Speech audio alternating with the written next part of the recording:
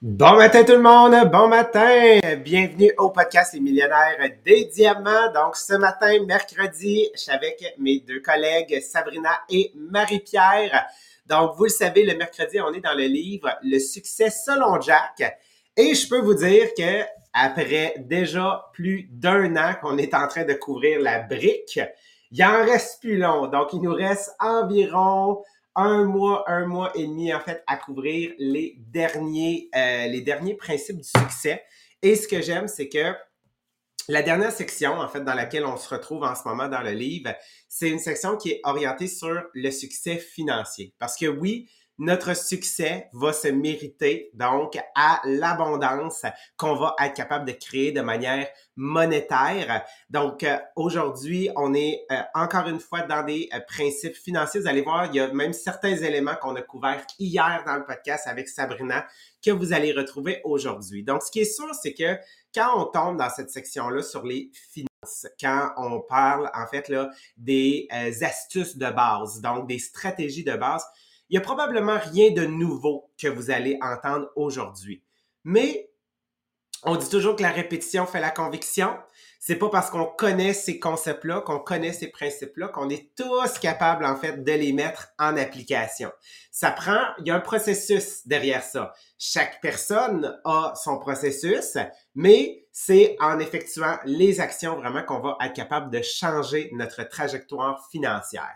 Donc, aujourd'hui, on va vous partager donc des expériences personnelles aussi. Sabrina et moi, Marie-Pierre va en fait aborder des éléments sur le budget. Encore une fois, des choses qui sont faciles à mettre en place.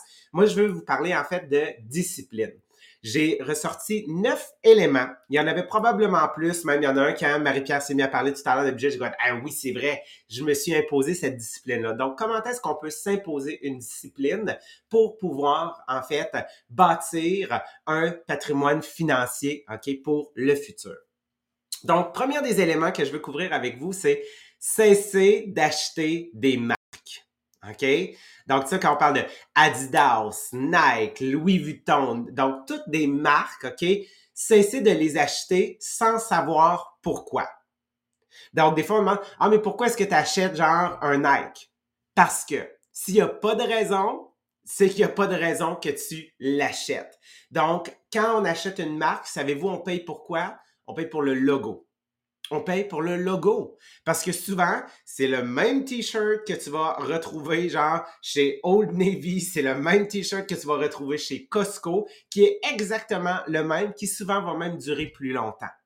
Donc, cessez de payer pour des marques. Moi, je parle par expérience parce que non, j'ai jamais magasiné des Nike et des choses comme ça, mais je m'habillais dans des boutiques à Québec et je pouvais payer une paire de jeans 90 120 sans problème. Bon, Dieu merci que moi, mes jeans, j'ai fait minimum 8 ans, OK? J'attendais qu'il y ait des trous à l'intérieur avant de les jeter. J'ai des souliers que j'ai payés cher, mais j'ai des souliers que ça fait 15 ans que j'ai. Fait que Dieu merci que j'ai cette habitude-là. Mais maintenant, je n'achète plus, en fait, de vêtements qui sont dispendieux de cette manière-là. Juste pour vous dire, mon chum, il y a de cela une dizaine d'années, il m'a acheté une paire de jeans qui avait payé 6 je crois, au Costco. Et je les regardais puis je les trouvais vraiment laids. Jusqu'à ce que je les porte, puis que finalement, ça devienne une addiction. J'ai jamais autant porté une paire de culottes. Je les ai étoffées genre comme 9 ans, je pense 8 ou 9 ans. Puis j'ai pleuré qu'il y avait un trou à l'intérieur puis qu'il a fallu vraiment que je les jette. OK? Fait qu'on s'entend-tu? 100 pièces sur 8 ans versus 6 sur 8 ans. J'ai fait un bon investissement quelque part, mais c'était pas une marque. Donc, cessez d'acheter une marque. C'est sûr, là, je vais vous donner un autre exemple. Je me suis acheté une friteuse à air, un air fryer il y a quelques jours. J'ai pas acheté une marque. Par contre, j'ai regardé quelles étaient les reviews pour savoir laquelle était le meilleur, laquelle avait la meilleure cote de durabilité. Donc oui, j'ai acheté une marque, mais pas parce que c'était cette marque-là, parce que c'est elle qui avait les meilleures reviews. Numéro 2, le premier endroit où est-ce que vous pouvez économiser, c'est sur la nourriture. L'acte de manger, c'est l'acte le plus quotidien qu'on fait. Donc, si je ne suis pas capable d'économiser à l'endroit où est-ce que je dépense le plus d'argent, je pourrai jamais être capable d'économiser ailleurs. Parce qu'on dit économe dans une cuisine, économe partout. Donc, prenez le temps de regarder les circulaires. Trouvez-vous des groupes, OK, où est-ce qu'ils parlent des spéciaux, parce que c'est pas que c'est parce que c'est marqué spécial à l'épicerie que c'est un vrai et bon spécial. OK? Il existe des millions de groupes, il existe des millions de places où est-ce que vous pouvez trouver de l'information pour savoir comment effectuer votre épicerie, OK? Puis arrêtez de penser que là, je vais le dire, OK, parce que mon chum travaille dans l'industrie alimentaire. L'industrie qui emballe, en fait, genre la marque de blé d'Inde, OK, est la même industrie qui embarque le blé d'Inde no name. C'est le même blé d'Inde. C'est juste qu'ils mettent une étiquette différente puis ils ont le droit de vous le vendre plus cher parce qu'ils ont mis une étiquette colorée au lieu de mettre une étiquette lettre marquée no name. OK? C'est la même chose. C'est la même chose. Numéro 3. Si vous n'êtes pas capable d'accorder de l'importance à un 5 sous, vous ne serez pas capable d'accorder de l'importance à un 100 $. OK? Donc, quand moi je vois des gens dire « Ah, c'est juste un 5 cents », comment est-ce qu'on bâtit un 100 $? C'est avec des 5 cents, parce que maintenant, on n'a plus de cents noirs, là. Fait qu'avant, c'était avec des cents noirs, mais là, maintenant, c'est avec des 5 cents qu'on le bâtit. Donc, si tu n'es pas capable d'accorder de l'importance à ramasser un 5 cents, ou les gens, en fait, quand moi, je leur redonnais leur chance, ça m'a toujours marqué en démonstration, puis qui disaient « Non, non, non, non, je le veux pas, le 5 cents », parce qu'ils voulaient pas traîner de la monnaie, je me dis ben, tu peux pas attirer dans ton portefeuille plus si tu n'es pas capable d'accorder une grande importance aux 5 sous. Donc, il faut que tu sois capable d'accorder autant d'importance pour être sûr que quand le 100 $, le 1000 $ arrive et que tu ne fasses pas comme le 5 sous que tu le rejettes. Parce que qu'est-ce qui arrive pour ces gens-là, c'est qu'un 100 $, c'est comme s'il leur coulait des mains aussi et ils vont le dilapider. Numéro 4, quand vous allez faire des investissements, donc que vous allez faire des économies dans un compte bancaire, oui, il y a le REER, oui, il y a le CELI. Moi, qu'est-ce que je vous recommande? C'est aussi de diversifier vos comptes bancaires, donc d'en avoir plus que moins. Donc, moi, j'ai un compte pour mes voyages. Moi, j'ai un compte pour mes assistants. Moi, j'ai un compte parce que j'ai déménagé pour mon déménagement. J'ai un compte urgence. J'ai un compte impôts et taxes. OK? Donc, c'est sûr que quand je mets de l'argent dans mon compte taxe, OK, je suis pas autant excité que quand je mets de l'argent dans mon compte voyage. Mais il est aussi important. Donc, qu'est-ce que ça fait? C'est que je suis capable d'accorder quel est le projet que je suis en train de bâtir. Je sais que mon CELI, c'est pour mes investissements immobiliers. Donc, je suis excité de le voir monter. Le REER, c'est l'effet que c'est tellement loin. C'est important. Je dis pas que c'est pas important d'avoir un REER, mais c'est juste que faut que tu aies autre chose. Moi, c'est pour ça que je vais avoir plusieurs comptes que je vais être capable de bâtir. Puis, un des premiers qu'il faut que vous bâtissiez, c'est votre compte urgence. On dit qu'il faut que tu sois capable d'avoir entre 3 et 6 mois, OK, donc de revenus et de salaire, donc de côté. Donc, oui, je l'ai bâti, mais je l'ai bâti en même temps que je bâtissais mon compte voyage. J'en mettais plus dans le compte urgence, j'en mettais un peu moins dans le compte voyage, mais il y avait toujours de l'argent qui se mettait de côté de manière automatique. Parce que lui m'excitait le voyage, mais je savais que le compte urgence était tout aussi important s'il arrivait quelque chose. Numéro 5, quand vous avez un paiement à quelque part et que vous le terminez, lorsqu'il est terminé, vous ne ramenez pas cet argent-là dans votre compte. Vous viviez déjà 100, vous allez redistribuer ce montant-là à un autre endroit. En 2020, moi et Jonathan, durant la COVID, on a terminé de clairer la voiture et il nous restait, je pense, un 3000 $, puis on a comme fait, là, on le claire, on le finit, OK? Ben, nous autres, on mettait chacun 180 $ pour payer la voiture. Ben, ce qu'on a fait, c'est que on a repris chacun notre 180 $, puis on l'a amené dans le compte pour payer l'hypothèque. Donc, qu'est-ce que ça a fait? C'est qu'on a augmenté notre montant sur le capital, ça a diminué nos intérêts et juste ce 180-là, je vais vous dire, nous a fait perdre 3 ans de paiement, en fait, sur notre hypothèque. Ben, nous a fait gagner, en fait, 3 ans qu'on n'a pas eu à payer. Donc, quand vous avez un montant comme ça, si, mettons, vous payez un électroménager ou quelque chose comme ça, vous le prenez puis vous le redistribuez ailleurs. Numéro 6, quand vous achetez quelque chose, vous le payez cash. OK? Quand tu achètes un divan, tu payes ça cash. 24 mois sans intérêt? Non. OK? Non. Tu le payes cash. Ta TV, tu la payes cash. Si tu n'es pas capable de la payer cash, ça veut dire que tu n'en as pas besoin et que tu ne l'achètes pas. Donc, tous les électroménagers, des vacances, on ne met pas ça sur une carte de crédit, on le paye cash. Si tu n'en as pas, malheureusement, tu ne peux pas partir dans le sud. Point final. Et venez pas me sortir l'excuse, on en a besoin. Non, non, non, parce qu'après, ça crée du stress. Donc, on paye tout cash. Ça ne veut pas dire que j'ai pas de carte de crédit, mais je sais que quand j'utilise ma carte de crédit, je suis allé en voyage, j'avais l'argent dans le compte pour la rembourser immédiatement pour qu'elle reste toujours à zéro, tout simplement. Donc, on paye cash. Pour pouvoir vous aider à payer cash, il existe ce qu'on appelle, ça c'est le 7e point, la loi du 50-50. C'est quoi la loi du 50-50? C'est si, exemple, je veux m'acheter un divan, puis là, tantôt, je parlais de 700 $, ça prouve à quel point j'ai pas acheté de divan depuis longtemps, fait que je sais pas comment ça coûte. Mais mettons que ton divan coûte 700 $. Ouais, mon Dieu, ok, ouais. Ouais, parce que tu veux l'acheter quand même chez Léon, tu veux qu'il soit canadien. Ouais, c'est ça, exactement. Tu veux qu'il soit bon, tu veux qu'il t'offre. Fait que ouais. Mettons qu'il coûte 700 $, là, ok? Fait que ta petite chaise berçante, ok? Mettons qu'il coûte 700 $. En réalité, tu vas pouvoir l'acheter au moment où est-ce que tu vas avoir mis de côté 1400 $. Pourquoi? Parce que le premier 700, en réalité, c'est des épargnes que tu dois faire. Et quand tu vas doubler ta mise, donc c'est-à-dire que tu vas avoir un autre 700 $ de côté, là, tu vas pouvoir prendre le 700 $ et l'acheter cash. Il va quand même te rester un 700 $ pour faire autre chose. Donc, on veut toujours être capable de doubler notre mise pour tout payer cash. Puis vous allez voir, le moment où est-ce que vous allez faire ça, l'argent va rentrer en abondance.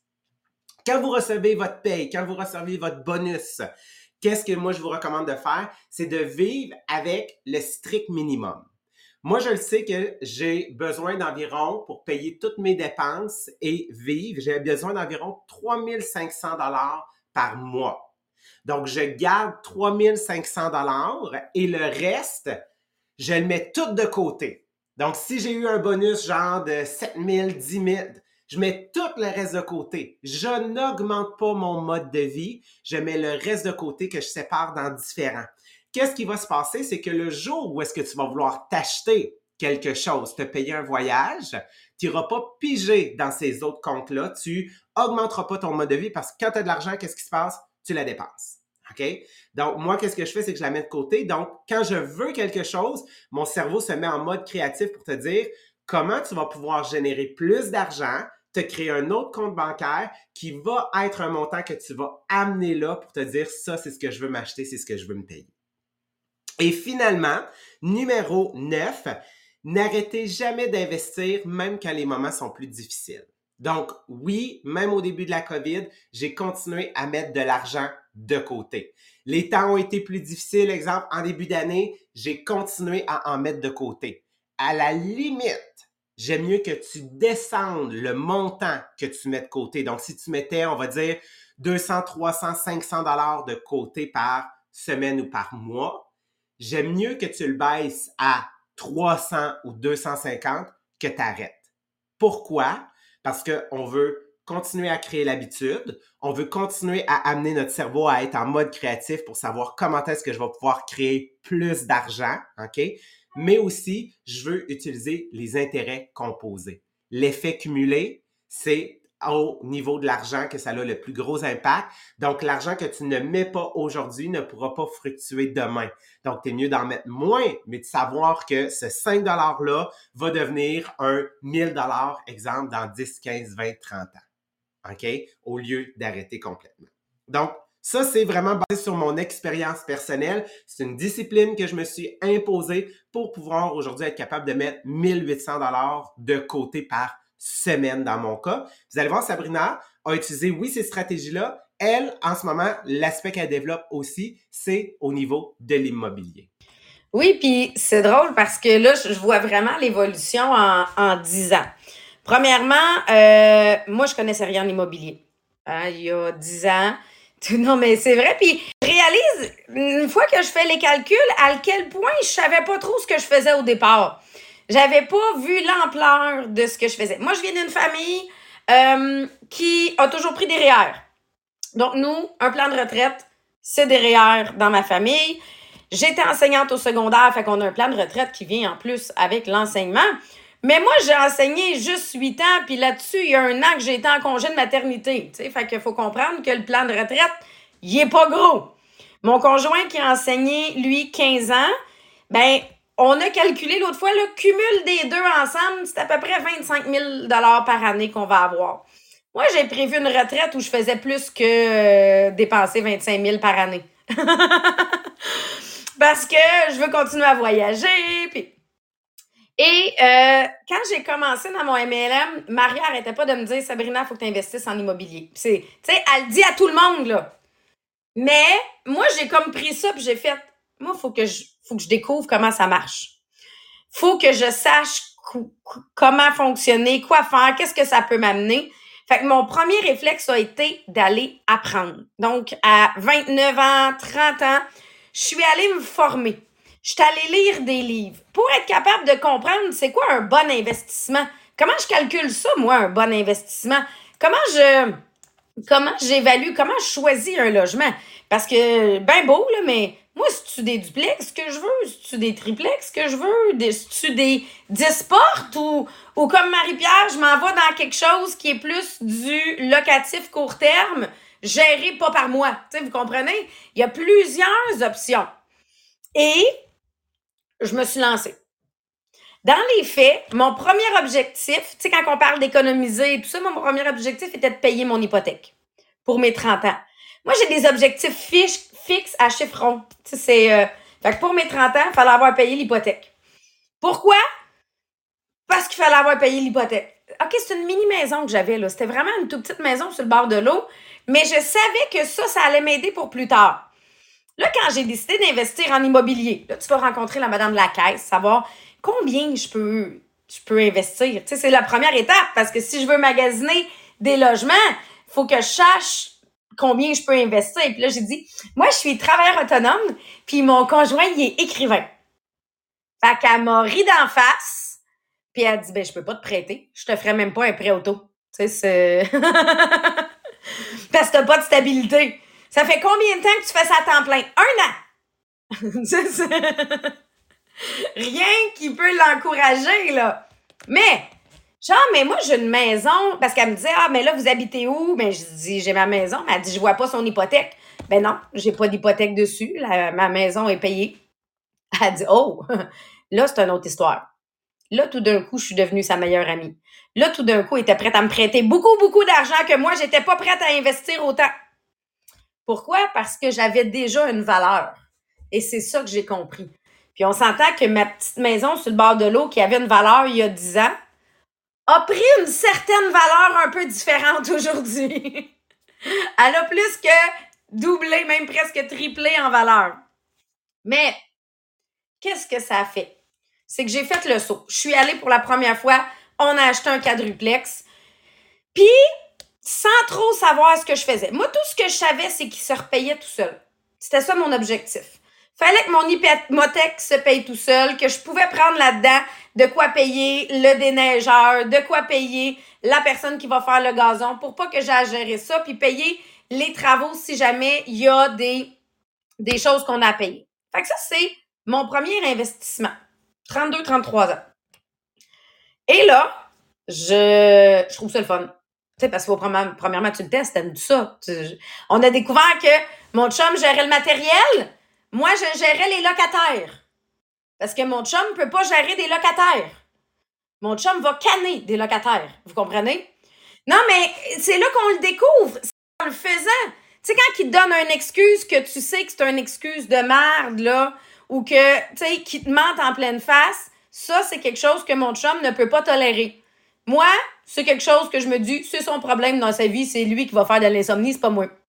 Vous comprenez? Fait qu'on a un détachement différent. Fait qu'on a premièrement, on s'est développé là-dedans. Mais là, moi, j'ai pogné goût à ça. Moi, là, vous sachez, là, le processus de regarder les logements. Je reçois un email à tous les matins, savoir s'il y a des nouveaux logements qui sont sortis, des nouveaux blocs qui sont sortis dans ma région, OK? Donc, moi, ça, c'est un processus que j'aime. Moi, à partir du moment où on m'a donné les clés puis j'ai signé chez le notaire, je pourrais donner en concession mon appartement. Moi, c'est la partie avant qui est vraiment excitante. Ça, j'en achèterais plein. Et là, tout d'un coup, on s'est mis à bâtir. Et là, la semaine passée, Sylvain nous a fait calculer À notre retraite, c'était quoi notre revenu? Fait que moi, au final, j'ai acheté un autre duplex pendant la pandémie. Et l'année dernière, on a acheté un triplex. Quand on est allé signer chez le notaire, on a réalisé que c'était un quadruplex que j'avais parce que mon garage avait une adresse, ce qui me permettait de me payer un loyer de plus. Donc, c'est devenu très gagnant.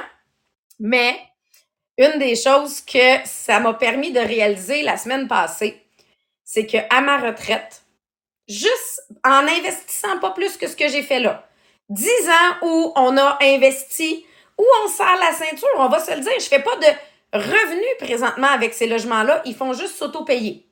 Fait que le temps qu'on investit là-dessus, il est comme gratuit. Je suis pas payée pour.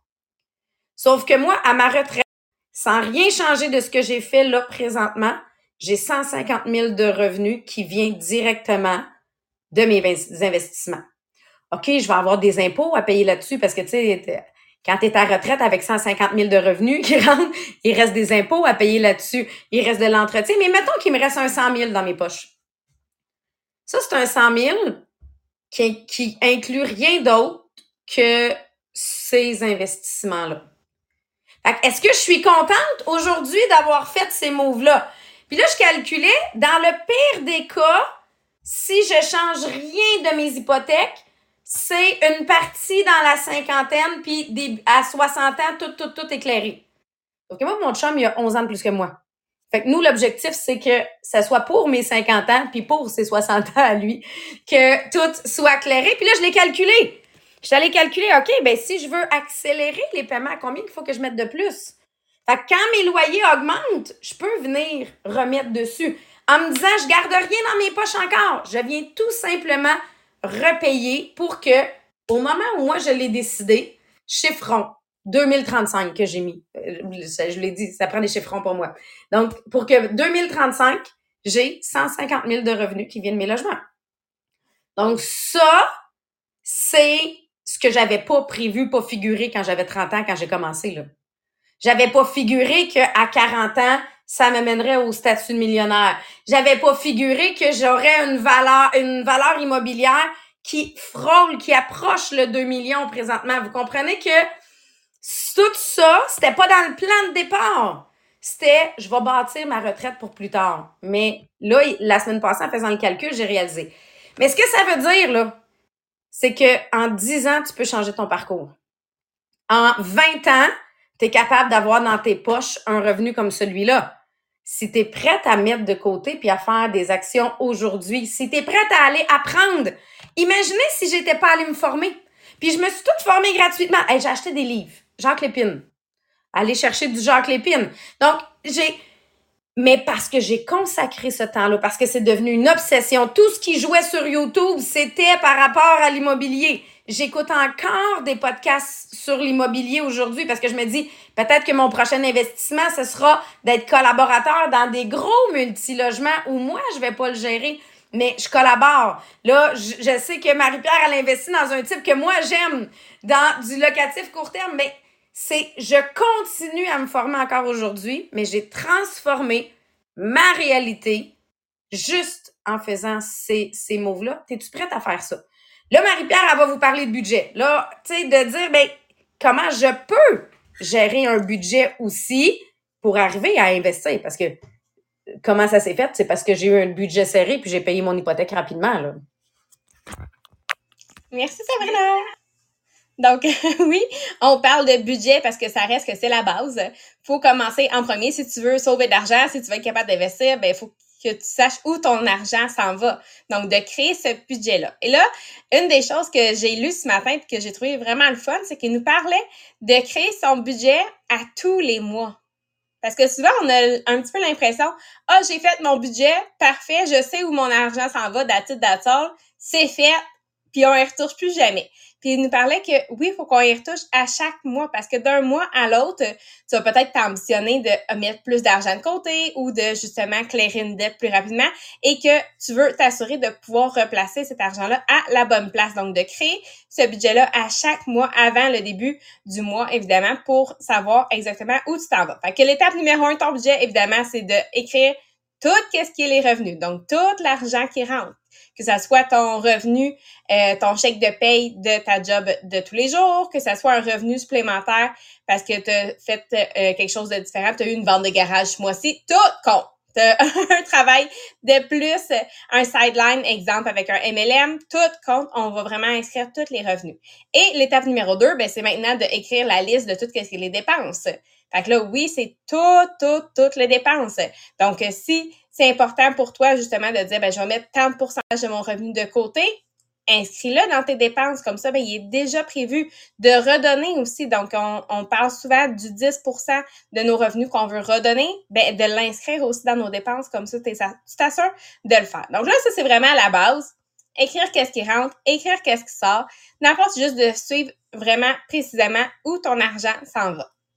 Après ça, tu dis, parfait, je veux investir, je veux faire quelque chose de plus.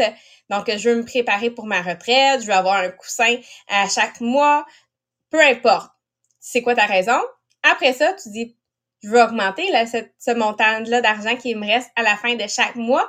Comment je vais faire ça? Donc, on le sait, c'est pas sorcier, on l'a entendu des millions de fois, réduire les dépenses. Oh! Mais des fois, peut-être qu'on manque un peu d'inspiration sur le comment commencer ou quoi faire pour réduire nos dépenses. Donc, il nous parle, en fait, il y a 3 sections où on peut vraiment réduire nos dépenses. En premier, toutes les dépenses qui sont reliées à la maison. La deuxième, c'est tout ce qui est lié à l'alimentation. Puis le troisième, c'est tout ce qui est relié aux activités. Donc, c'est les 3 grandes places où on va pouvoir couper. Puis après ça, il y a tous les autres petits trucs d'extra qu'on peut aller changer dans nos dépenses pour faire une différence. Fait que, exemple, dans la maison, bien, on va pouvoir dire, ben, je vais faire attention, puis je vais passer au vert. Exemple, dans le sens que je vais changer mes light bulb, des ampoules. Changer mes ampoules pour quelque chose qui va faire attention à la quantité d'énergie que je vais utiliser. Donc, ça aussi, ça peut faire une différence sur ta facture d'électricité au final. De dire qu'on veut pas devenir pauvre à cause de la maison, dans le sens qu'on devrait toujours regarder, est-ce que c'est 25% au maximum de ton revenu qui est lié à ta maison, ton logement. Parce que oui, ça te prend une maison, ça te prend un toit, mais est-ce que tu t'assures que justement, on va avoir maximum 25% du revenu qui est relié à ça? Ensuite, de acheter, comme Jean-Philippe disait, de pas acheter des marques, mais ça compte aussi dans tout ce qui est dans la maison aussi, pas juste sur les vêtements. Donc, ça, on va vraiment faire la différence. Ensuite, dans les dépenses alimentaires. On le sait, faut se nourrir, faut nourrir tous les humains dans ta maison. C'est pas quelque chose qu'on peut couper à 100%, mais on peut faire différence vraiment avec les dépenses alimentaires. Donc, si tu planifies tes repas, le fameux meal prep, de dire oui, je sais qu'est-ce qu'on va manger cette semaine, on va faire attention. De ensuite manger les restants, parce que oui, des fois on dit oh yeah, j'ai des restants, je les place bien dans mon frigo, mais est-ce qu'on les mange? Donc, de manger les restants, de apporter le lunch au travail, d'envoyer un lunch aussi à l'école pour les enfants, de commander l'épicerie en ligne. Parce que si tu dis, j'ai un budget, exemple, de 100$ cette semaine pour l'épicerie, ben parfait, quand tu vas être en ligne puis tu crées ton panier, ben tu le vois quand tu viens de dépasser 100$. Fait que beaucoup plus facile de le faire en ligne pour suivre un budget versus si tu es dans l'épicerie puis tu essaies de suivre à peu près à combien tu es rendu. Donc, c'est tellement plus simple. Tu sais maintenant qu'il faut que tu élimines quelque chose si tu as dépassé ton budget quand tu le fais. Donc, ça aussi, ça fait vraiment une différence. Et après ça, dans le divertissement, dans tout ce qui est les activités. Donc, tu as sûrement des abonnements, des adhésions de plein de choses. Donc, de suspendre ou réduire le nombre d'abonnements qu'on a pour les divertissements. De pouvoir dire, ben, au lieu de faire une date qui va nous coûter cher, ben, de plutôt aller vers une date peut-être pour aller prendre l'air. Donc, de faire quelque chose qui va réduire le prix pour, oui, c'est important de quand même prendre du temps en famille, de prendre du temps avec le conjoint, mais on n'est pas obligé de dépenser une grande quantité pour dire que ça garde la romance vivante. Et ensuite, évaluer tout ce qui est les choix de télévision. Donc, est-ce que vous avez Netflix, YouTube Prime, non, c'est YouTube Premium, Amazon Prime, Disney, il y en a comme énormément, mais est-ce que tu as besoin de toutes les avoir? Non! Donc, on va vraiment choisir qu'est-ce qu'on a vraiment besoin de garder. Puis après ça, il y a toutes les autres petites dépenses que des fois, on réalise pas, mais que ça peut faire une différence. Donc, exemple, de enlever les applications sur ton téléphone qui sont reliées à le magasinage. Moi, ma technique, c'est que je le cache quelque part que je me souviens jamais sont où. tu peux comme te promener dans toutes les pages, puis il est caché dans un groupe d'applications, puis pas à la première page de ce groupe. À chaque fois que tu veux y aller, il faut que tu retrouves où tu l'as caché. Ça, c'est ma technique. Donc, tu le vois pas aux premières choses quand tu ouvres ton téléphone. Après ça, de dire, on va faire un gel des dépenses à court terme. Donc, pouvoir dire, OK, on fait une journée sans dépenses ou une semaine ou un mois et qu'on dépense rien sauf l'essentiel. Donc, si tu décides de faire une journée entière, pas de dépenses, assure-toi de regarder en premier si tu as assez d'essence pour te rendre au travail, revenir avant cette journée-là, parce qu'on veut pas te ramasser sur le bord de l'autoroute parce que tu n'avais plus d'essence parce que c'était la journée sans dépenses, OK? Et ensuite, ben, c'est sûr que d'acheter aussi des choses qui sont usagées. Donc, c'est sûr, fais preuve de bon sens, là, dans le sens que achète pas des pneus usagés, c'est peut-être pas une bonne idée, mais de dire, exemple, moi, les livres, tout ce qui est les livres, je vais regarder pour toujours acheter quelque chose qui est usagé. Et la dernière chose, c'est de attendre avant d'acheter. Donc, si tu regardes pour un grand achat, de vérifier les prix, de vraiment peser le pour, le contre, de prendre le temps d'y réfléchir. Puis souvent, c'est que si tu t'en vas avec l'achat impulsif, ça va être très coûteux. Si tu attends un petit peu, probablement que tu vas économiser 100% du prix parce que tu vas te rendre compte que finalement, tu n'en avais pas vraiment besoin et tu vas juste décider de pas l'acheter tout simplement. Donc, c'est sûr que c'est plein de trucs qu'on vous donne. C'est de voir, toi, c'est quoi ton objectif. Puis, une de tes objectifs, c'est de devenir obsédé par ta valeur nette, de le calculer à chaque semaine ou à chaque mois pour toujours t'assurer qu'il est en augmentation, donc cette valeur nette-là. Et si c'est pas en augmentation, ben là, maintenant, tu as plein de trucs pour t'assurer de faire les bons choix pour faire finalement une différence. Donc, tout part avec une décision, encore une fois, au départ. Donc, là-dessus, j'espère que ça vous a inspiré, que vous êtes excités de faire vos calculs. Et maintenant, demain, on va continuer avec la confiance en soi. Mais là-dessus, on vous souhaite une belle journée. Bye tout le monde!